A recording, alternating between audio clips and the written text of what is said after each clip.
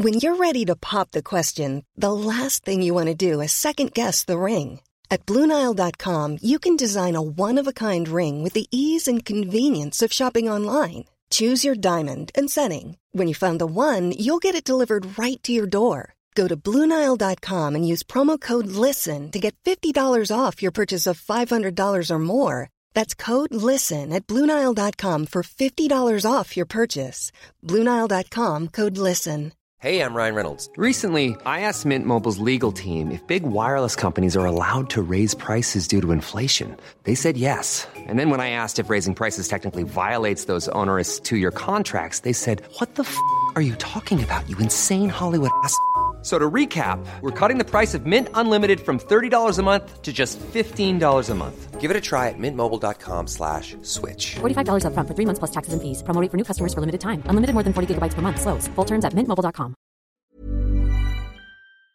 Hello, it's Jamie and Stephen here from 20 Minute Tims, and how does the offer of free beer sound to you? Good, it sounds good. You like that, Stephen? Yeah, as a loyal listener to the show, we'd like to reward you with just that, free beer.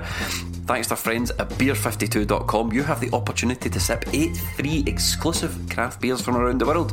All you need to do is go to beer52.com/Tims, Tims, and cover just $4.95 for postage as an added bonus for 20 Minute Tims listeners, Stephen.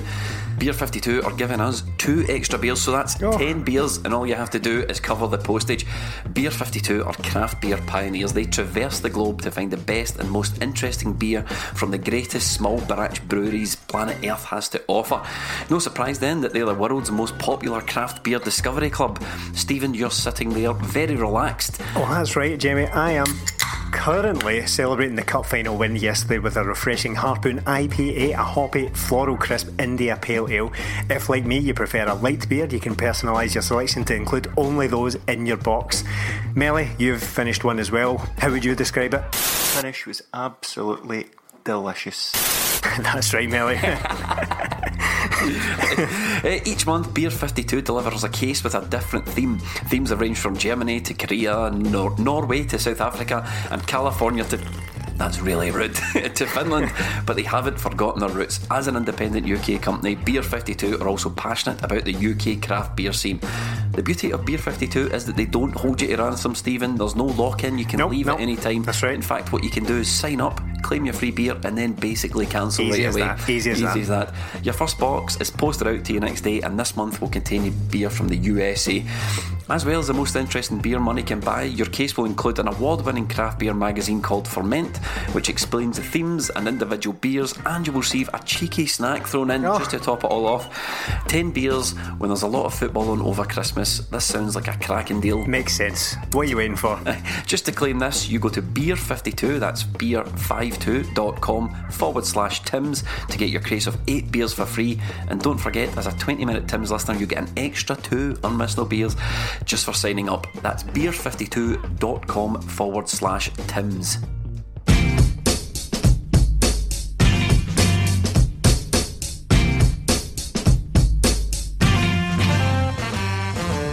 Episode 210 of 20 Minute Tims. Welcome, I am your host, your stand-in host Stephen, and with me as always is your friend and mine, it's Martin Melly. Melly, how are you? Yeah, good, getting there. It's been quite a week and we're going to get into all of it. Sure has. Obviously no Jamie this week. Nope. You won't have heard his dulcet tones just yet, and I know what you're thinking.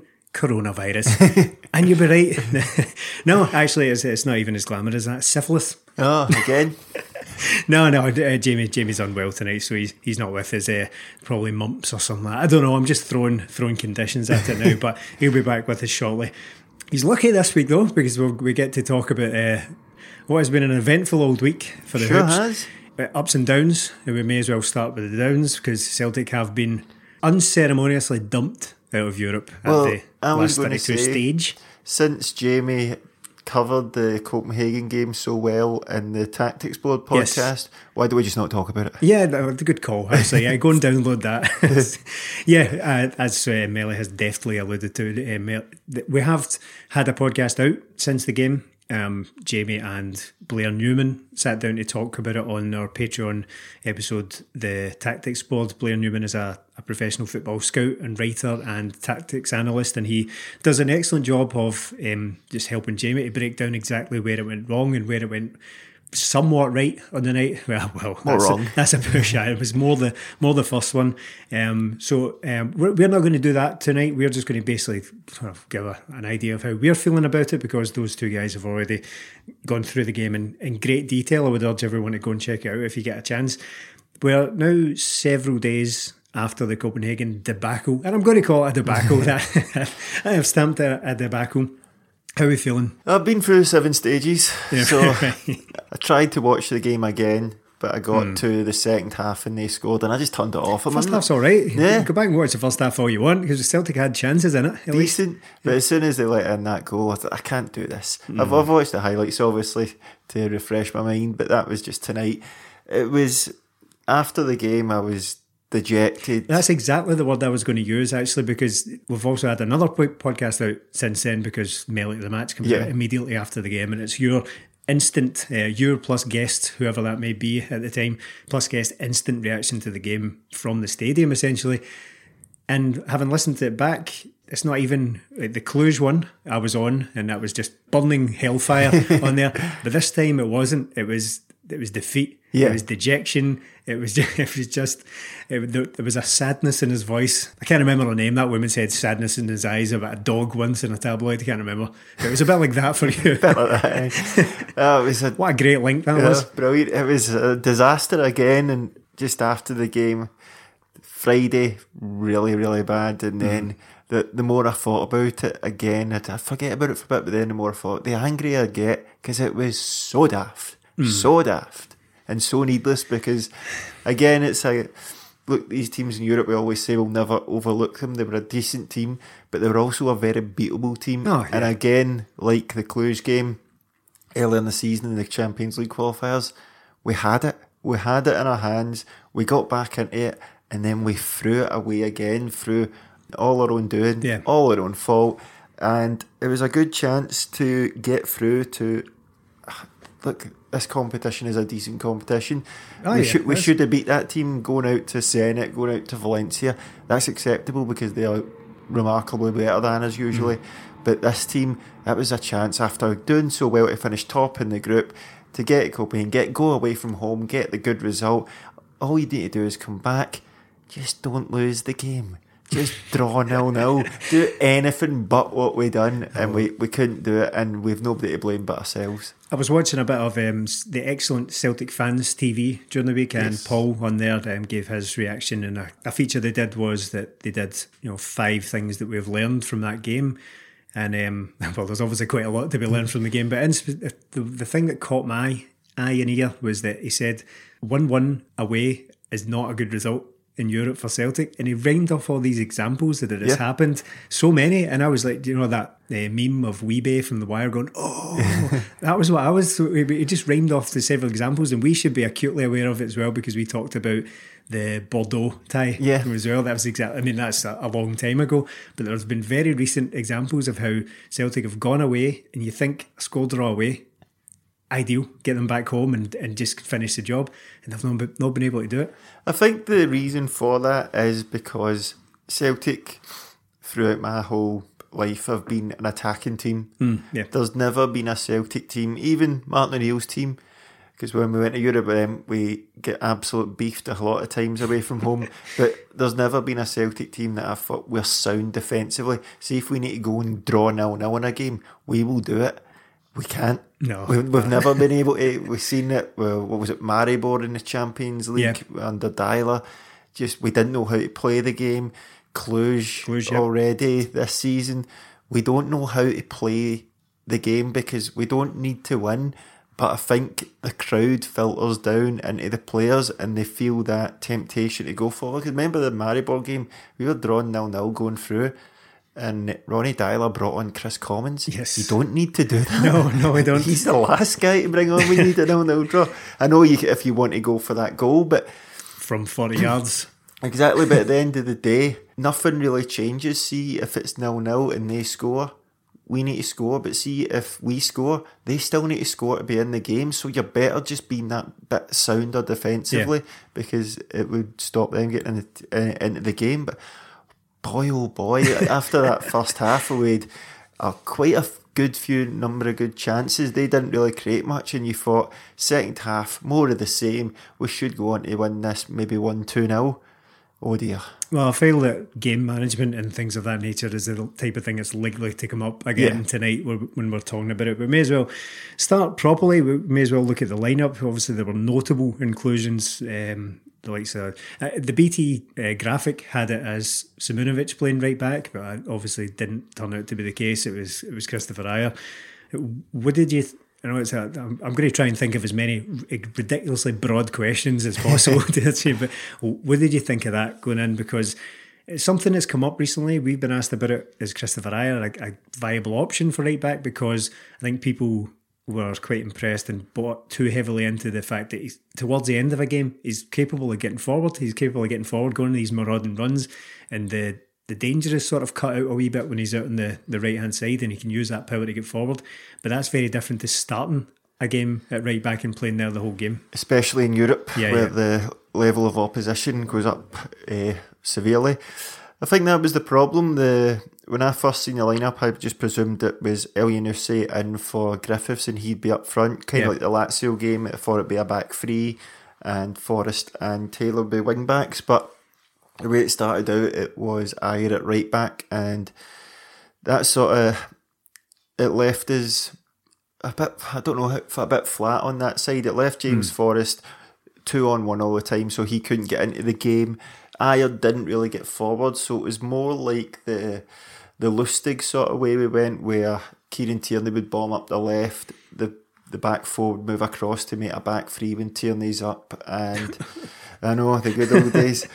And it'd be quite solid from there, but I could see the thinking behind it because we haven't looked great in Europe with the three at the back, so it's probably best to go back to the four, and it gives it. I thought it might give us a wee bit of solidity because they played two up front, so it would mean Ajer would just come inside a bit and it'd be 3-on-2. But the first half it was fine with decent chances. The rest of the team, I wasn't too bothered about because I would like to see Elyounoussi get back into the team because he's a good player, but the risk in there is Elyounoussi and Rogic in the midfield both haven't played 90 minutes in a long time, and there wasn't many options on the bench to change it if we had to.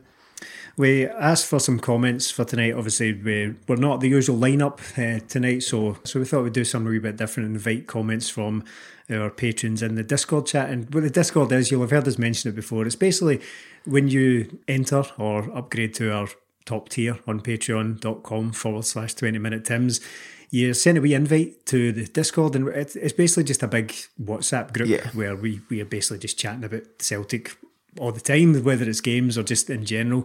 Sometimes it gets away from Celtic. Yeah, it does. It gets messy. It's like social media, but how social media is supposed to be without the poison, basically.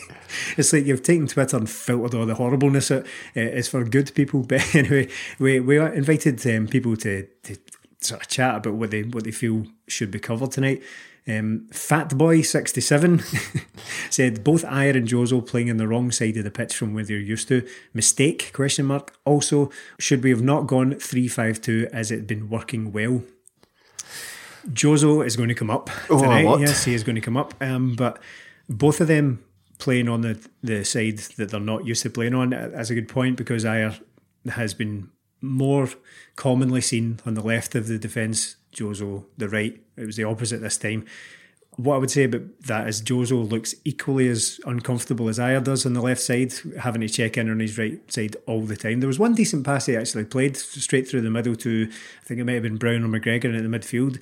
But other than that, it's something we've talked about before, and Blair and Jamie talked on the Tactics Board about the lack of the left-sided centre half. Really, ideally in a 3-5-2 you would probably want a left-sided one because it opens up the pitch to more to different passes that simply aren't available to you if you're constantly having to check onto your right foot, and it was no different for Jozo. No, it wasn't, and it's something that you've mentioned before as well, but we've seen Ajer. He's just so right-footed, so when he plays at the comically left, so, yeah, it's uncomfortable for him. Jozo didn't feel comfortable there at all, but I don't know why. Because out the three of them, I think Christopher Julian's got the best left foot. Yeah, he sprays a lot of passes with his left foot, so I don't know why he's not played on the left-hand side, because he's probably the better defender as well. Yeah. So if he's the best one. He's comfortable on his left, well, more comfortable than the other two look. I don't know why he's not done there. And if we're playing three at the back, you're wanting your middle centre half to be, well, I would say, the defender, which is Jozo. He's not very good on the ball. And either side, you'd want Aya and Beaton, some players that play out. Julian plays out more than Jozo, so if it was going that way, I don't know why we don't try that. But in this formation, it just, look, at the game, obviously, it got to half time and I had no complaints apart from not getting the goal. We'd been unlucky. We had El Yunusi had a chance. Sitter. Aye. Where he should have scored. James Forrest pulled out and had a chance. Stop right there. I knew you wouldn't let me get past that one. What was that? What was that shit? I don't know. Now, James Forrest, if you're unaware of what we're talking about, I can't even think of how to describe it. He pulled out of a tap-in.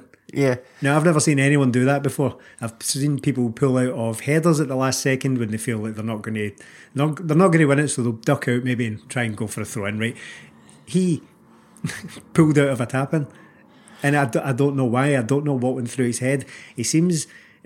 I'm not going to start throwing words around like, you know, he's a coward, he's a shitebag, all that kind of stuff, because I don't think that's necessarily true. Well, he doesn't like physical contact, James Forrest. When I seen the chance of, that was close, should he have went for that, I had a wee look at my phone, and in the group chat, you'd put shitebag. So I thought that must have been a badge in there. Can I shock you? James Forrest is a shitebag, despite what I said not 30 seconds ago. So he should have done better with that. El Yunusi, he probably had time to take a touch, take it in his right foot, but maybe just put that. But it was a great run from it to start with. We had the Edward one, we had the Rogic one that hits the post. There was numerous chances, and there was no way after that first half if you'd have said to me, you're going to get beat 3-1 tonight. I'm like, no, we need to get somebody sent off or something really daft to happen. Forgetting Jozo was in the pitch, and we just capitulated after that. Well, back to Jozo, what we talked about before, this is a subject that's come up before, the left-sided centre-half, and what we said at the time was that, you know, plenty of right-sided defenders do play on the left. It happens all the time. There's not that many left-sided centre-halves going around, which is why guys like Laporte at Man City come at such a premium. That's what everyone's after. But what tends... A good experienced left-footed centre-half. We just get rid of one, Big Marv. Oh, of course. We've got Darren O'Dea on the books. Get him in. But what you tend to find is that the more technically gifted player plays on the left, as because his ability will make up for the lack of vision and so on. It's pretty obvious. But with that in mind, is that Jozo Simunovic? Is he your best, most technically gifted centre half there? No, he's not. He's definitely not. And the way we were playing, it was fine the first half. It was fine, and then to do that in the second half, we just seemed to be very open in the second half, and we really didn't need to be. Now, I never want to be anything like those bigoted, bitter monarchy lickers. But the way they set up in Europe is better. Monarchy lickers. Sorry, just keep me. The way they set up in Europe, they're accurate. They're compact, they're hard to break down. We're not, and we get really, really spooked when a team presses us. Now, we listen to the tactics board, watching the game back. Copenhagen had a game plan. They had a definite plan where they would close down, they'd press at certain times, they'd set traps, they'd screen the Celtic midfielders, making it difficult for us, and they pressed us. We really, really struggle against teams that press us, and it's worrying. We've seen it against Rangers this season. We've seen it against Copenhagen, Cluj. Now, I know we beat Lazio home and away, but Lazio are not a pressing team. No. Not many Italian teams are, and those results were two of the best results in my Celtic supporting career. But just looking at the games where we've been pressed now, it's a big worry because the game management went out the window. We got ourselves back in the game, and then nobody thought to just take 5 minutes, get to the end of this game, keep this, because if they score, it's done. But if we score, it's not done. So you just don't concede, and the momentum was all with us, but it all went to pot. It did. Now, speaking of energetic presses and midfields and midfield screening and so on, Scott Brown comes back into this game after missing the previous game and going off injured in the first leg of the tie. I'm starting to get a wee bit concerned about the Scott Brown management this season. When Lennon got the job, my main concern was not that he's not a good manager, it's that I thought the Scott Brown thing isn't going to be managed properly going forward. Because they say they build the team around Yes, that was a big concern of mine, and I think that we really saw where that can work against you, this over-reliance on Scott Brown. Now, I know everyone who's listening to this will be saying, but you've got to play Scott Brown because who he is. But that's all well and good, but not a 25% fit Scott Brown. He was clearly nowhere near it. And I think he really struggled. And I think he's 34 years old now. His mobility in these games is going to naturally decline anyway. I'm not having a go at him over that. That's just the reality of football. He's going to start, sinking into being a less mobile footballer. That's just a fact of life. I think rushing him back in this game was a bit of a mistake. Now, I in no way intend to imply that he was the main culprit or the main issue in the game. Far from it. But I think the playing of Scott Brown simply because he must play, and a lot of people were saying, but he's going to want to play every game. He's probably telling Lennon he's fully fit. The decision has to be taken out of his hands on occasion, because I think it's detrimental to the team to be playing a guy who's clearly unfit in such a high pressure, energetic game in a midfield that's going to be relentless in moving around them. Well, I don't know if he was. 20? It definitely wasn't 25%. Well, I could only speculate. He wouldn't have played, but I didn't see anything from him that said he's miles off it, because he wasn't really miles off it. And again, if the choice is, look, you can either play Scott Brown or you can't, what's the other options? Beaton at a stretch. We've just given Beaton a new contract, mind, so he's got to be ready to make a contribution. Yeah, he is, but if Scott Brown's fit enough to play, you start Scott Brown, because he can be one of your best players, especially with no Cham, no Christie. That we miss a lot of dynamism, and it's not just the football Scott Brown brings, it's the leadership and all that. He can see us through these games. Now, if we'd have got through that 0-0, Scott Brown, great decision to play him. Scott Brown didn't contribute in the downfall of Celtic, I don't think, in that game. But maybe, yes, he wasn't fully fit, but he played a full game on Sunday as well, so he couldn't have been that far off it, especially in that pitch on Sunday as well. But I think going forward next season, I can't see Scott Brown still being the main man in midfield. Well, I can, because Celtic won't sign MD to play instead of him.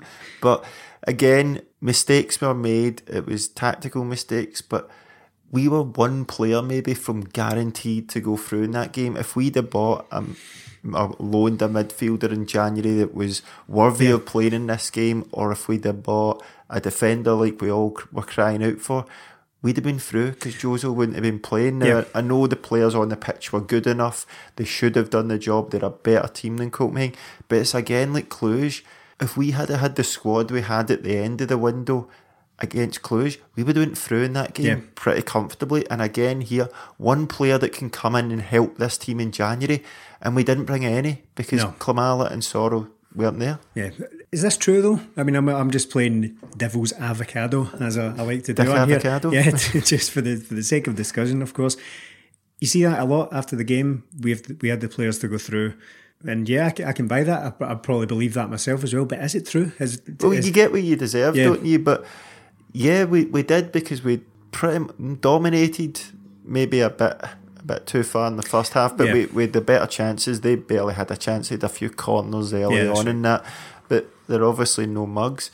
But we were a better team. We should have comfortably won the first leg because we were better in the first half. But the worry is, why did it get to the second half in both games and we dramatically fell off? Now, I know the Jozo mistake, that puts us on the back foot, but is it because Cal McGregor, Brown, Ayer, Julian, Edward have played near enough every single match they're available for? Is that the reason why we slumped a bit in the second half of these two games? Possibly. But we really have to manage our squad better going forward. I know now that we're out of Europe, it's a bit easier and we'll get some breaks during the week. But these guys have been absolutely rinsed into the ground football-wise, haven't they? Well, slight adjacent subject to this, but it is relevant as well. So another thing people talked about after the game was, some people pointed towards January, as we're doing here, and saying not enough was done because we didn't have the players. You can say, the players on the pitch should have got the job done, but they clearly didn't, and one was a major culprit in Jozo Simunovic. It's impossible not to single him out. I know Neil Lennon didn't want to after the game, and that's perfectly fine. That's his prerogative, that's his job even, but it's impossible to watch that game and not look at him and realise that it was a poor performance, especially in that, like the goal, the major performance.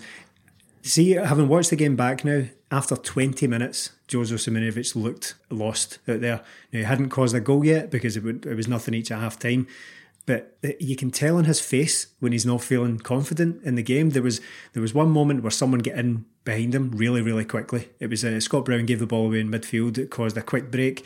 Someone got in behind Jozo. He looked really comfortable and then realised this guy was twice the speed of him and he had to slide in and eventually conceded a corner. But you can tell on his face, he just like ashen face and as if, I don't know what to do here. Yeah. And it's written all over him. After the goal, after he conceded the goal, which we've not even spoken about properly yet, but he was gone. He was totally gone. He did a pass. It was hashtag heads gone. Everybody could see it, and it wouldn't have been a surprise to just see him hooked there and then, because at that point you're just thinking, how much better can this possibly get when a player has completely lost confidence in himself? Especially when we need a goal as well. We could have brought Frimpong on and moved Ayer inside easily. We could have Beaton on for him, so there was options on the bench for him to come off, but. How I started this was talking about the transfer situation. I don't want to get too far away from that because I basically interrupted myself about 3 times whilst making it. But a lot of people were saying that we didn't need to sign anyone in January, and even people who were saying, look, I don't think we've done enough there. I think we just want to see the best team that Celtic can afford to be on the pitch. But a lot of people disagreed with that, and that's fine. People start throwing things about like bedwetters and all that if you weren't satisfied with the transfer activity, right, we're not going to go back down that road. But I think it was clear that Celtic needed a defender in January, didn't get it. And Jozo Simunovic, I think the reason I bring this up is because it's not a surprise. At this point, we've had 5 years of this.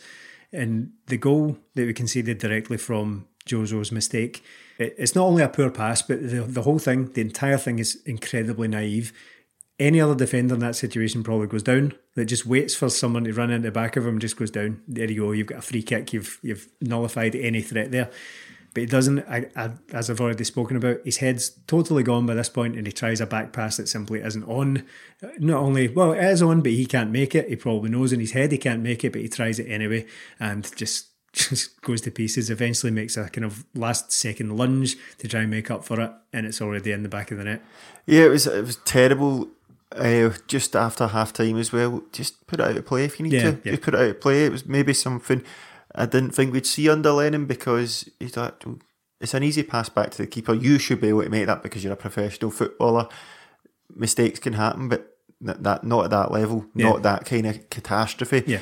Put it out of play. You make sure you get it in. Just after half time, keep it tight, because they had nothing. They didn't really have much going forward.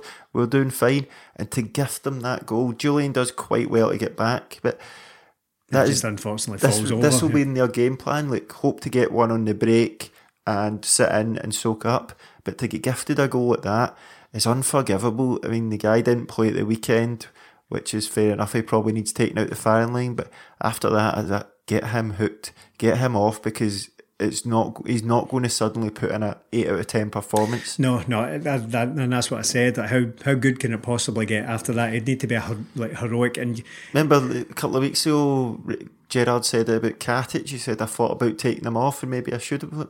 Yeah, that's your mistake. We should have taken them off there and then. With Jozo, again, that's the last thing I'll say, because I don't want it to just turn into a Jozo bash, even though, as I said previously, it's impossible to ignore it. You can't talk about this game without acknowledging the shocker he had. The last thing I'll say is that we're 5 years into Jozo Simunovic, and again, you're not really surprised that he made that mistake. He's never fully established himself, and I know injuries have played hugely into that. His career has just been truncated. It's been stop-start with Celtic, and it's now come up recently that there's a possibility of giving him a new contract, because for some reason Neil Lennon has been talking him up hugely since he came back into the team. I'm not conspiratorially minded usually, but I had to wonder that when that transfer window closed, Stephen Welsh played almost immediately after it. And then I said on this podcast, I was like, hey, that's all you had to say. If Stephen Welsh is the new centre-half, brilliant. But he's not been seen since. And Neil Lennon has been shouting from the rooftops about how amazing Jozo Simunovic is, as if to say, what were you worried about?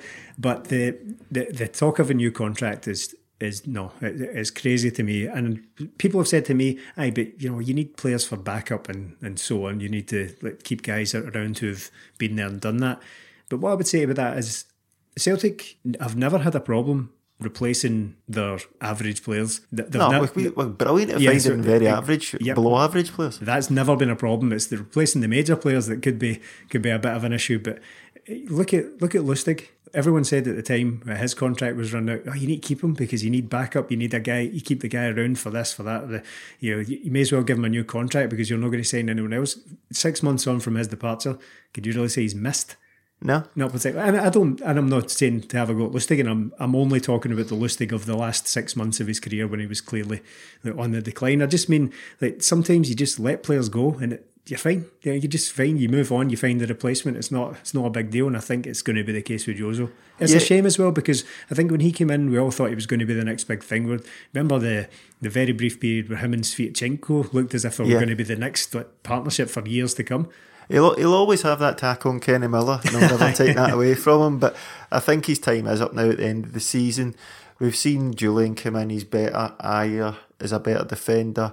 I think going forward in the summer, we should be really looking to bring in a centre-half to probably take over Ajer's position because he's looked fairly ropey recently and need to be a left-sided defender. So it's a position we're going to need to have a look at because the left-back situation is not good. Centre-half, we need a centre-half, and if we don't sign Fraser Forster, we're going to need a keeper. Now, it's going out of this competition is very disappointing because it was a great chance to go a bit further in Europe than we've ever been. To think in the whole time Rangers died and came back, they've got further than us in Europe in that time it probably made this result worse because we should be doing better. When Rangers were out this league, we should have been getting into the Champions League every year. We had free run at it, but we just didn't go out and buy the players. And again, just one player could have sorted that. Now I know that we've said the players on the pitch should have been able to do the job. Manager maybe should have done better as well, but we don't do ourselves many favours, do we? No.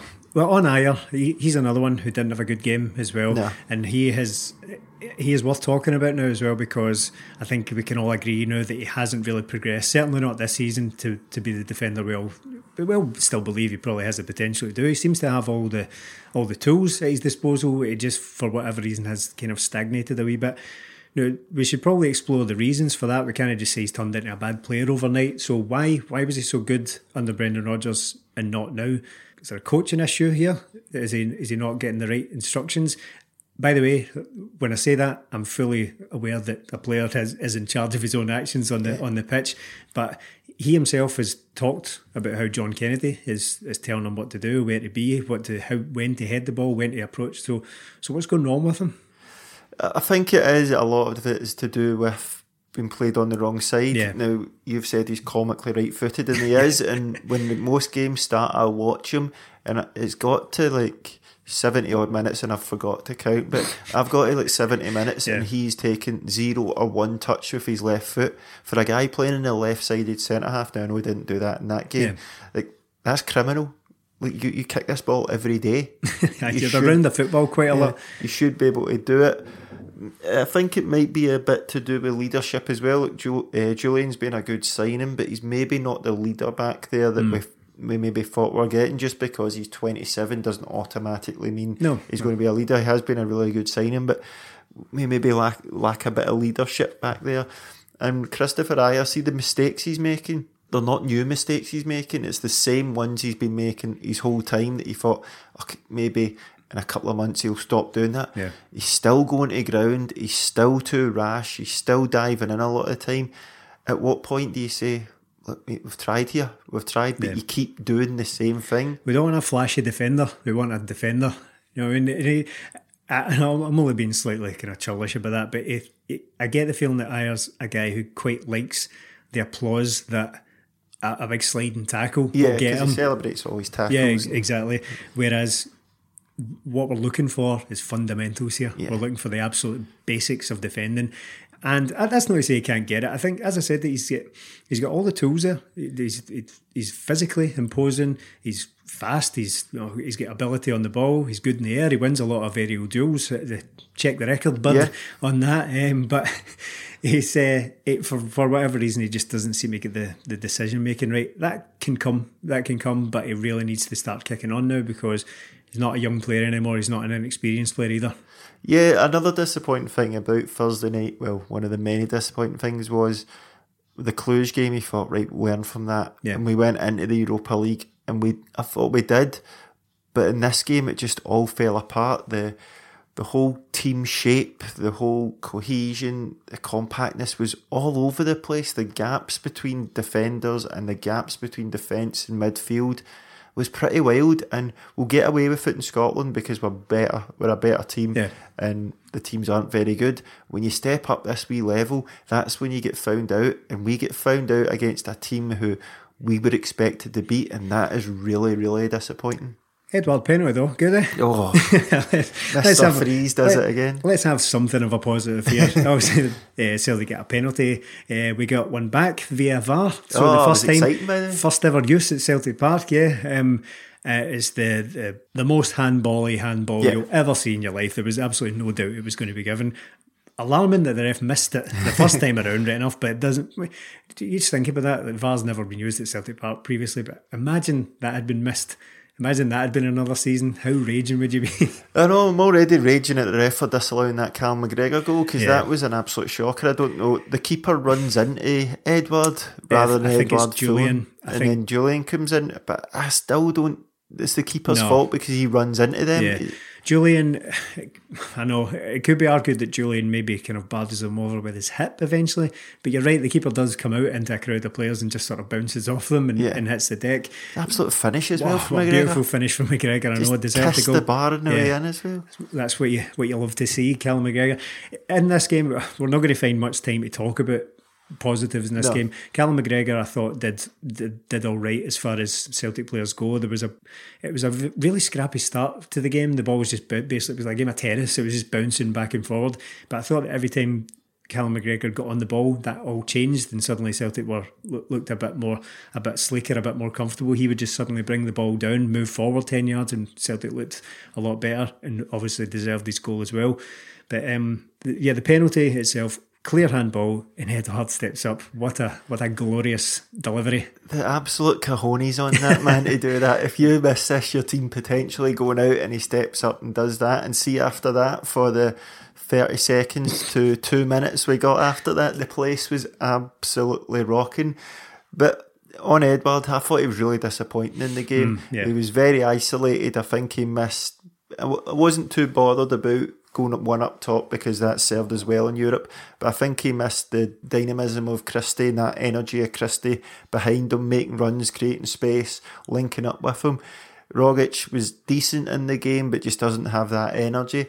He's divided opinion, Rogic, after the game. I think a lot of people are maybe at the end of the rope with him, but I don't. Again, much like several other players, I wouldn't really point to him and say he was the main issue. There was probably an issue to do with, they discussed this in the tactics board as well, how his lack of movement in forward areas was a problem in getting the ball to there, whereas if Christie had played, unfortunately couldn't, there's not really much point in talking about if Christie had played, if Manny had balls, she'd be uncle and all that, but there's maybe an argument to be had there, and launching balls up to Tom Rogic just simply isn't going to work. It's the exact same as James Forrest. He wants absolutely none of that.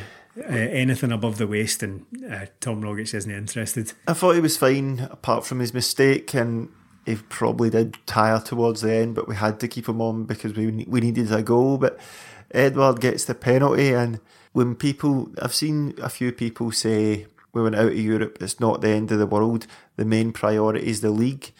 Yeah, that's fine, but you can do both, by the way, because see, if it was less than 5 points as the gap in the league, then maybe this isn't as bad. But see, because we're 12 points ahead, looking pretty comfortable, Europe is an absolute bonus, and Celtic, in my opinion, are judged on how they do in Europe. I expect them to win the league every year, but I want us to do well in Europe, and I want us to do well in Europe for the reason that it gives the fans games to look forward to after Christmas, but it also gives McGregor, Edouard, games to look forward to. And that's 3 years in a row we've been out of this competition at this stage. We haven't qualified for the Champions League in 2 years. Do players like McGregor and Edouard look at it and go, is this as good as it gets for this club? Yeah. Because it doesn't look like the board want to push beyond that. Why are we getting relied on every year to try and get us through that? Why do we not put ourselves in the best position to go forward?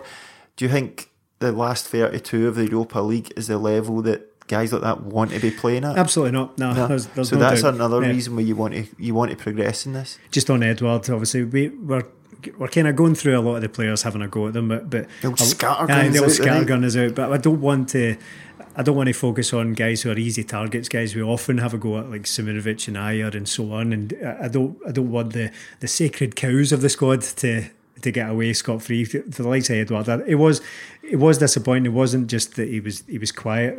You look at just a cursory glance at some of his stats. Aerial duels won 0% out of 5. Yeah. Loose ball duels won 0% for 4 as well. Didn't really win any of that. Passing, forward passes from Edouard, 2 attempted, 0% achieved. So an off night for Edouard. I'm not about to sit here and start criticising him because he did score the penalty and he's been immense in Europe this season, but he didn't have a good game, there's no doubt about it. But on that, Ryan Gallagher asks in the Discord, the game management after we score the penalty on Thursday should be discussed in great detail. I reckon it's something you've already mentioned. There's not much to discuss because there was absolutely no game. Yes. And there you have it. No, you're right, it's very disappointing to have dragged themselves back into the tie like that and for it to last, as you said, seconds. Anything up to about 180 seconds were 2 minutes in it. Again, it's very difficult to talk about because nothing happened. It was just simply a case of blink and the tie's back out of your hands again.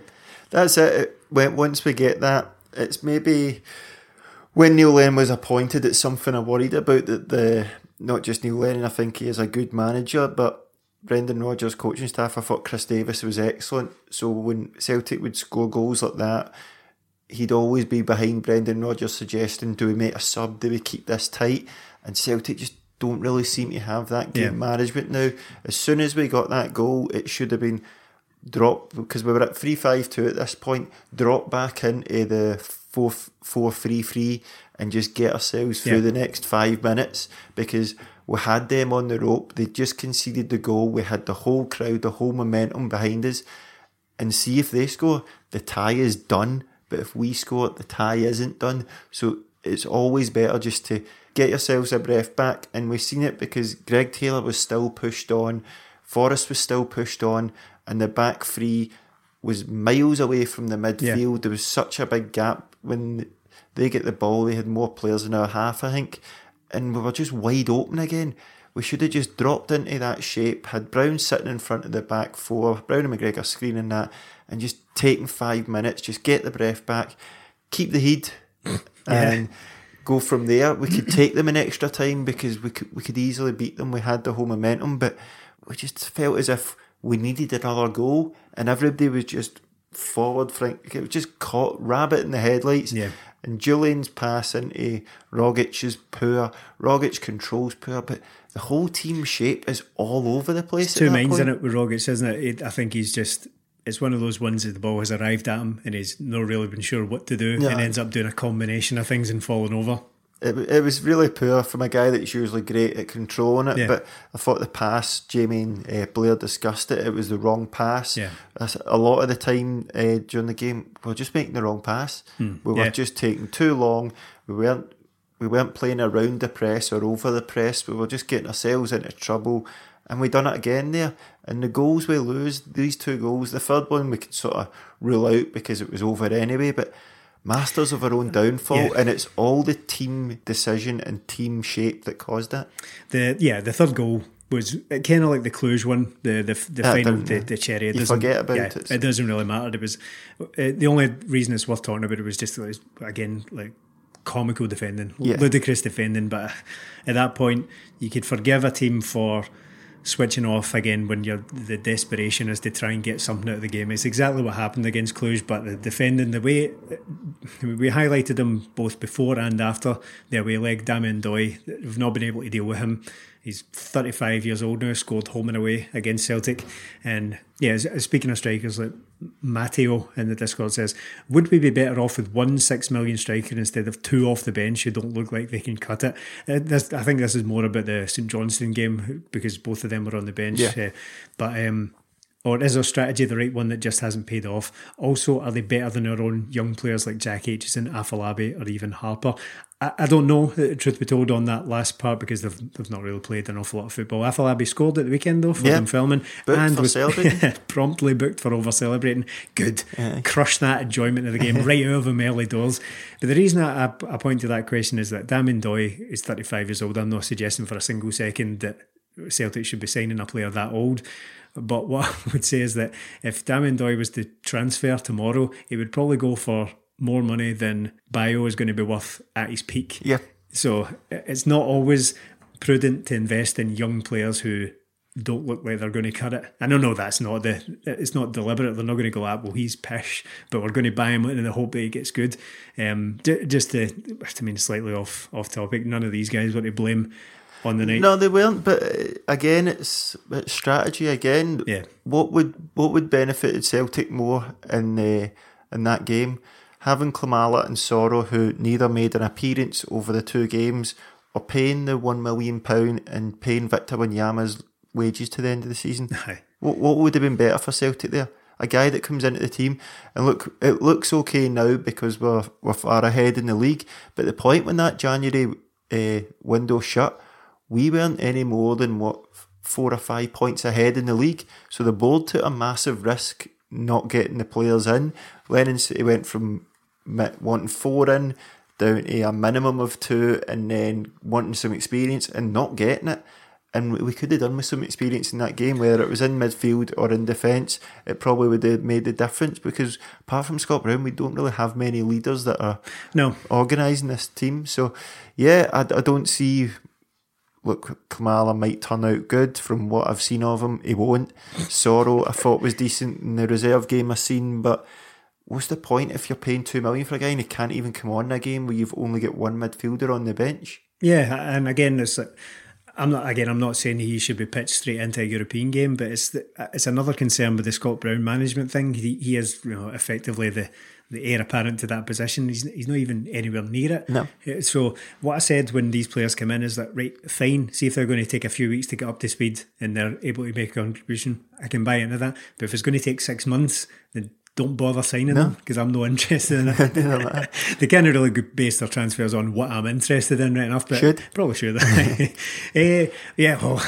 Suffice to say, Celtic have been dumped out of Europe. We could go on for ages. There's a lot more moans, but as I said, Thursday, dejection, Friday, anger. Started to think I was over it, then I'd think about it more and just go. I got a text from Big Frankie, just text me, "We Angels though?" And I can't put it any better. One final thing in the Discord. The Discord is on fire with this comment. The Wall Show says, Lazio away result aside, Neil Lennon has not done a single thing above bare minimum levels of expectation. Oh, goodness me. He's discuss. He's consistent with this one. He's not a Neil Lennon fan in the slightest, is he? No. That's incredibly harsh, isn't it? Because even if I take the comment at face value, the Lazio away is still a big one. It's still huge. That's looking better by the week. Yeah, it's well beyond bare minimum expectation. Going out of Europe essentially twice now is very, very disappointing. But I think we have to be careful. But because what is the bare minimum? Because the bare minimum can't be a treble every year because that's not fair. No. That is going to end at some point. Hopefully, the bookies would disagree. Hopefully not this season, but. Winning the treble is difficult because, look, we'll come on, at 34 games, 1 in a row, that's an incredible achievement. In Europe, we want to get into the Champions League, but it was always going to be the most difficult this season because of the change of manager and because, well, it's not any different for usual. We don't bring the players in early enough. So we always shoot ourselves in the foot that way. Going into this Europa League group, no, because the Lazio game both were absolutely tremendous. To come from a goal down in each game and win them late on was amazing. And to top that group, which I thought was a difficult group to start with, was incredible. Yeah. To only lose the last game where you're already through, already top. Brilliant. But if we had got through this tie, and with everything else in the season, only losing 2 games, we're absolutely beating teams left, right and centre here. Juggernaut since we came back from January. Tweaked it. Lennon tweaked it after we made the mistakes against Rangers, and he's got a reaction. So, no, it's well above bare minimum for me. Yeah. Well, anyway, that's that game in the bin. Thankfully. We've probably rambled about that for about an hour there. What we do miss when Jamie's not here is quality control. we have the aforementioned basket of cats. We don't have the ringleader in here saying, shut up, I want to move on to another subject. We just drone on and on and on. It's always edited out, but he always says that. Let's wrestle it back to the point, and then you remember. But he's not here today, so right. We're not wrestling it back. It goes against logic when there's usually 3 of us in this room, and you think, take one out, the podcast will get shorter. No, absolutely not. The opposite. Anyway, on to more positive notes. Celtic have progressed in the Scottish Cup past St Johnstone in a hard-fought fight. Oh, yeah. A hard-fought game. It was sluggish. It was on a terrible pitch, but also something quite enjoyable about it. Gordon Strachan after the game described it as a kind of good old-fashioned man's game of football. So it's a cup tie, to say the least. Single-handedly setting back women's football another several years. Thanks for that, Strack. What a ridiculous comment to be making on the telly. But anyway, the sentiment I kind of agree with. It was something quite pure about it.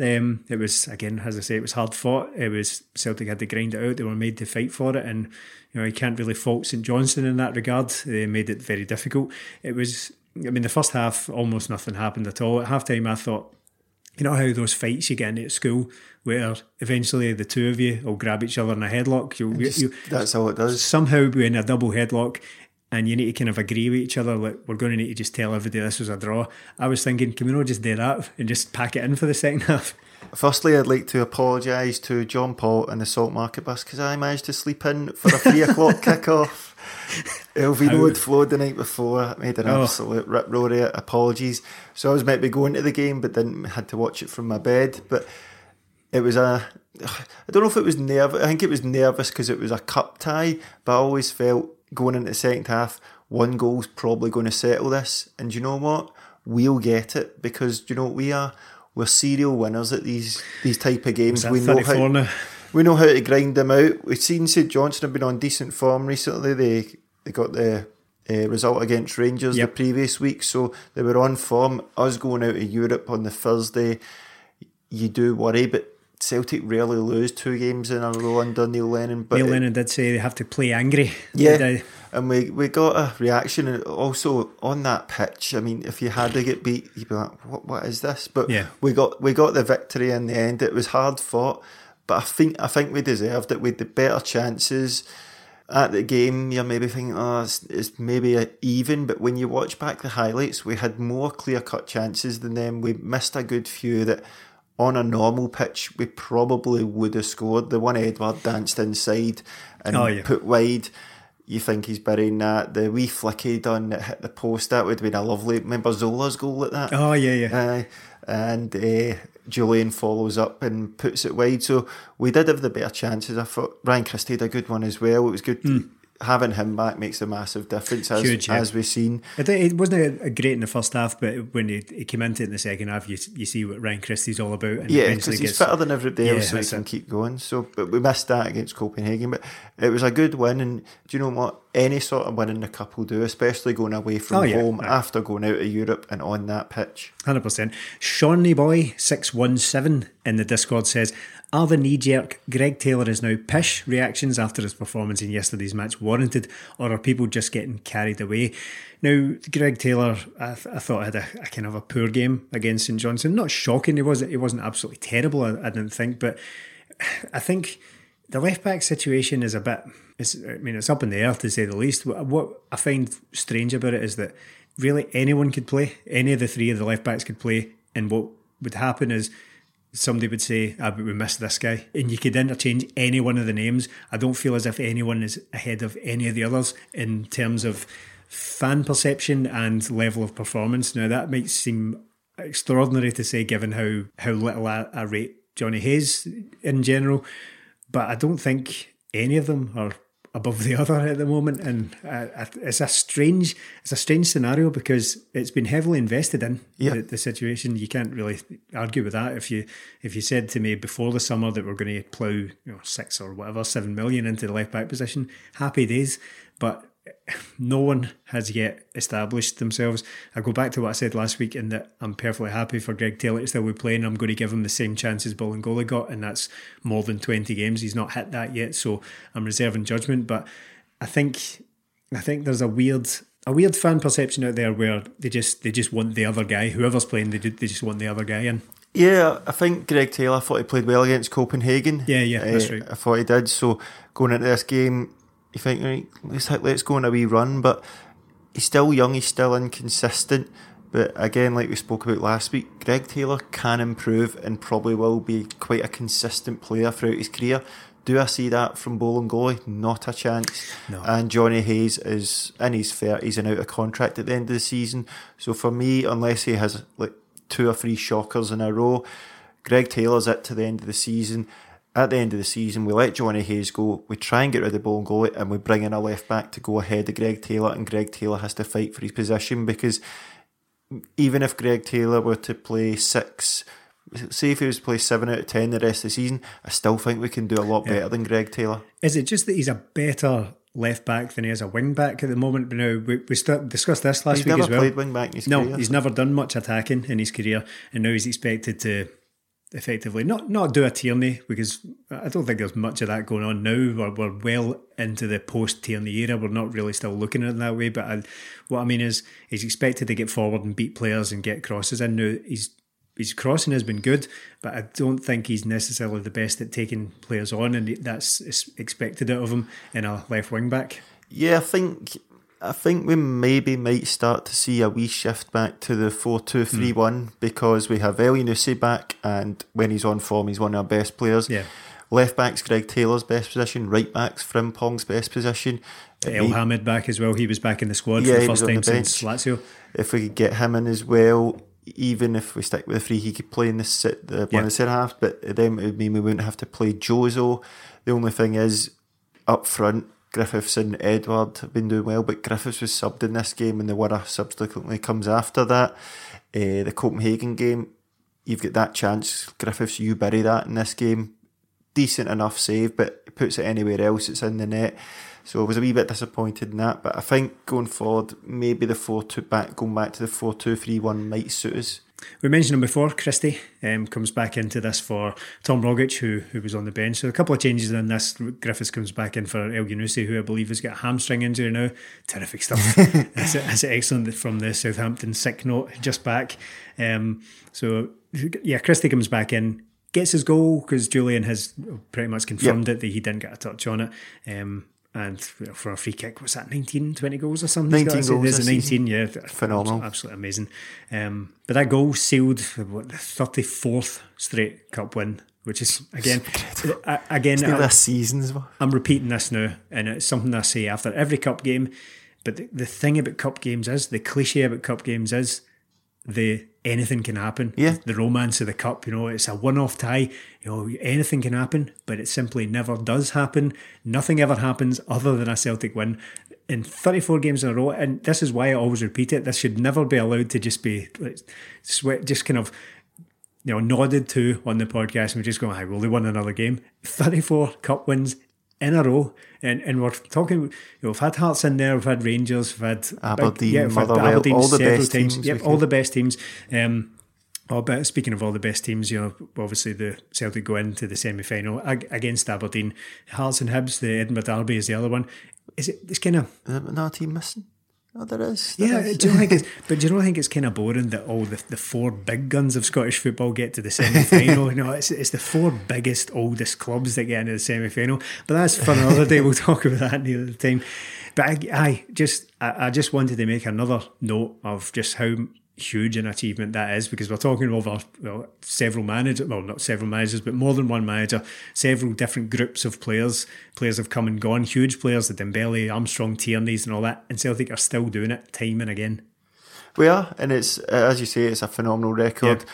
Looking back at the record, it was only no replays in it. Do you know what? I prefer the way you say record to me. I just say record, like a pure tramp. Record. Yeah, there's more of an O in there. I just say record as if it's KURD. Fair enough. So there's more musicality to your voice. Fair dues. That record, as we say, is phenomenal. To no replays in there. Only went extra time once in that whole time. Winning games. Was that Dunfermline? Dunfermline earlier this season. But just to win these games, we've had home games, we've had away games. There's always difficulties. We've had games after Europe, we've had games before Europe, we've had people suspended, injured, but we just always get the job done.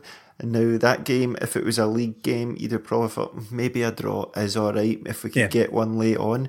But I just expected us to score. Not that we were creating great chances, we were creating decent chances, but we win cup games, and I just expect that we'll win this one as well, because do you know what? We've been decent enough. We've not been that bad that we deserve to go out. We're at least getting a replay, but I fully expect us to score here because it's just what we do. We get the job done in domestic games. It's an incredible achievement. I think Celtic are the only club in Europe that have won every domestic game since January. And again, look, if we're worried that we can't maybe go on and win this league because we need to win, 8 or 9 games, we've had a wee loss against Copenhagen, so maybe that's just a wee reset, and now we go on another run. And to get we go again, as Mr. Stevie G says. He may be going somewhere else, but for them to go out as well was an added bonus, because we had the disappointment of Thursday night. They get through on Wednesday night, which probably added a bit of pressure on us, unwarranted pressure, because the fans fully expect us to go through. Then when they do something good, they just shoot themselves in the foot again. Step on a rake. It looks like it's going to be another trophyless season for them, and look, Celtic are looking good for the league, and we've got a great chance to go on and get another treble, and that is a phenomenal achievement, considering that the manager, Brendan Rodgers, walked out and left Neil Lennon this. He's came in and he's improved this team from last year. You can look at the league table, we've got a lot more points. We've done really well here, and it's just an incredible achievement to get to another semi-final, and let's just hope we can finish the deal. See away Aberdeen. You'd expect McInnes to kick the bed, wouldn't you? Yeah. And then it's Hearts or Hibs in the final. I know that Neil Lennon said after the game that he and Derek McInnes probably wanted to avoid each other. McInnes definitely wanted to avoid you. Couple of big moments, couple of controversial moments in this game. Now the goal we've already mentioned, obviously Christie swings in directly from the free kick. Julian is involved, but doesn't get the touch on it. But Julian, again, just to nod to him, he's just so dangerous that even the fact that he was involved at all, it could have been his goal. He's been a massive threat all season, and it's a comparison I've made before. But Julian, he's had these moments. He's had a few rough games when he comes up against physical strikers. We've talked about the maybe overly emotional side of Julian's game, but overall, he's been a great signing, I think, this season, and it's something we've been saying for a long time now. You get what you pay for. I think Julian is the defender that we all used to pretend Boyata was. Not to say Boyata didn't have a good Celtic career. He certainly did, but I think you can see the upgrade as soon as Julian came in, basically. Yeah, definitely. He is such a threat, and he does make a good run from this. He starts off in the centre, bends his run and goes round the side. It's a good ball in from Christie. Difficult one for the keeper. He can't come and get it, and it's in the net. But do you think it was a free kick, the result? Well, those are the controversial moments I was just alluding to there. The Forest is clattered, taken out. A lot of people calling for a straight red on it. I don't know. I don't know how many boxes it ticks to be a straight red. Now it was hard. It was aggressive challenge. That was wild. It's a strange one because he almost tackles him with the upper part of his body instead of his legs. Yeah, he catches his foot as he's jumping over, doesn't he? But it hasn't really, to the definition of it, left the ground. It's not like that Cosgrove one from earlier in the season where he flew into Ayer, where he's fully off the ground. I suppose it is a reckless challenge, but because he was never in control of his body, and hence why he tackled him with his shoulders. The way he takes him out outshows that. I think if it had been a red, I don't think there would have been many complaints. No. It's one of those ones, either way, probably fair enough. I mean, there was a few meaty It's an challenges. orange card and a strong yellow. Yeah, plus he used to be playing for Celtic, so Right, we'll give fair him the enough, benefit of the doubt.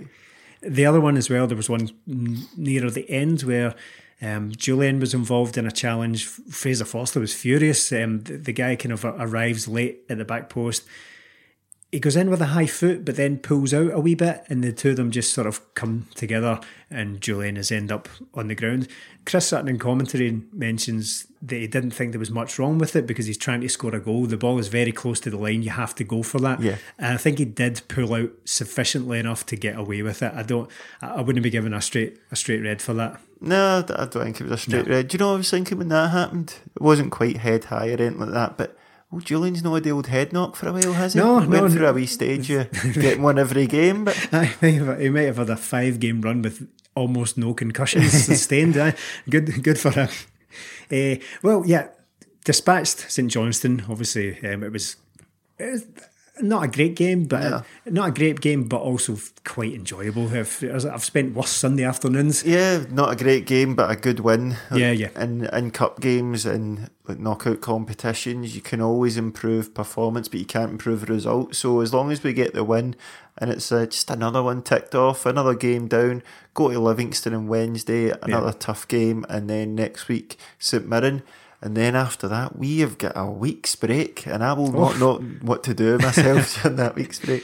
Right, a final dip into the Discord, see what chat's going on in there. Mark Orr, just to circle back a wee bit to the Copenhagen game, he asks, are you in any way troubled by the speed with which the crowd turned on the team on Thursday night and the level of hostility? Frustration is understandable and they pay the money and all that bollocks, but it helps no one. Interesting to hear that it was striking enough for Blair to ponder over the negative impact it had on the team in the tactics pod.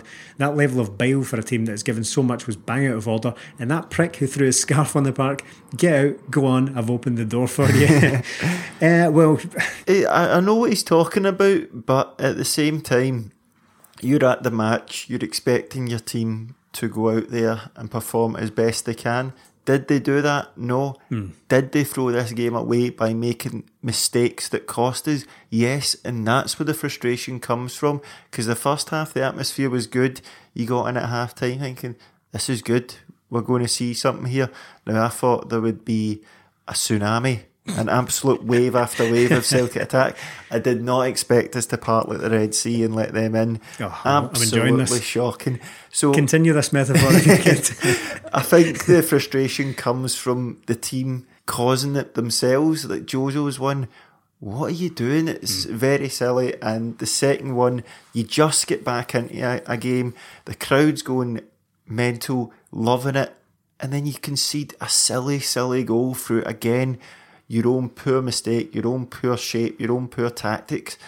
I get why the people would say maybe the crowd turned, but as soon as they scored, I thought the crowd did get them going. And it's again like the times I always say about when you're at a game and the crowd isn't really getting going, sometimes you need the team to get them going. Now, the team did eventually get us going when they got the penalty, and then they instantly let you down, and that's why it was so deflating and it got so negative. I think the fact that Rangers went through as well probably played a part in that. I think the fact that we were favourites to go through, we'd already got a decent result. We should have went out and beat Copenhagen because we showed in the first game we're a better team. We showed in the first half of this game we're a better team.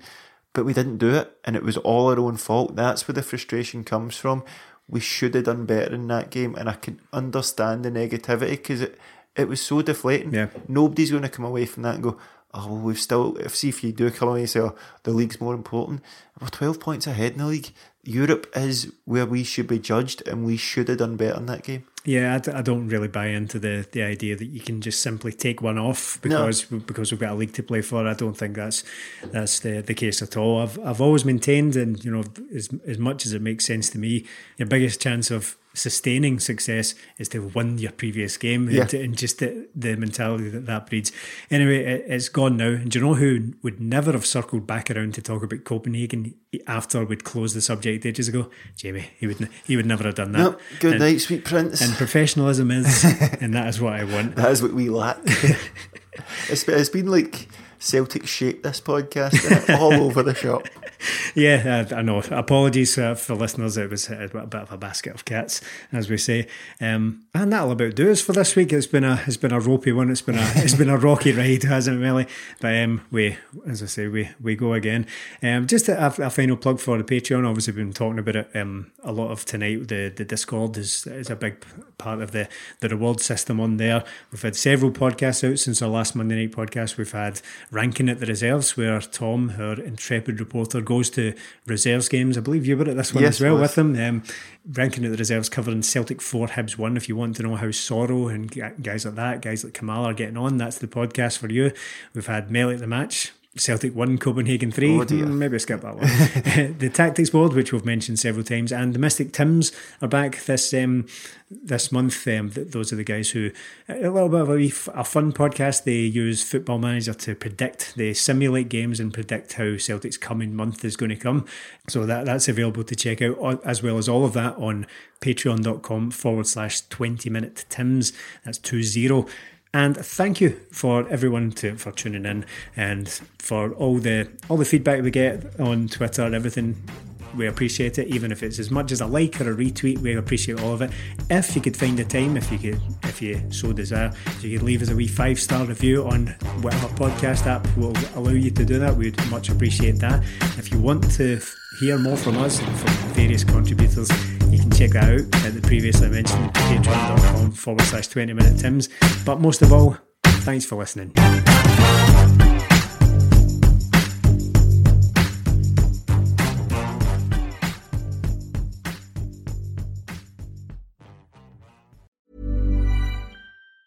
Hi, I'm Daniel, founder of Pretty Litter. Did you know cats tend to hide symptoms of sickness and pain? I learned this the hard way after losing my cat, Gingy. So I created Pretty Litter, a health monitoring litter that helps detect early signs of illness by changing colors, saving you money and potentially your cat's life. Pretty Litter is veterinarian developed, and it's the easiest way to keep tabs on your fur baby's health right at home. Go to prettylitter.com and use code ACAST for 20% off your first order and a free cat toy. Terms and conditions apply. See site for details. Planning for your next trip? Elevate your travel style with Quince. Quince has all the jet-setting essentials you'll want for your next getaway, like European linen, premium luggage options, buttery soft Italian leather bags, and so much more. And is all priced at 50 to 80% less than similar brands. Plus, Quince only works with factories that use safe and ethical manufacturing practices. Pack your bags with high-quality essentials you'll be wearing for vacations to come with Quince. Go to quince.com/pack for free shipping and 365-day returns. Cool fact, a crocodile can't stick out its tongue. Also, you can get health insurance for a month or just under a year in some states. United Healthcare short-term insurance plans, underwritten by Golden Rule Insurance Company, offer flexible, budget-friendly coverage for you. Learn more at uh1.com.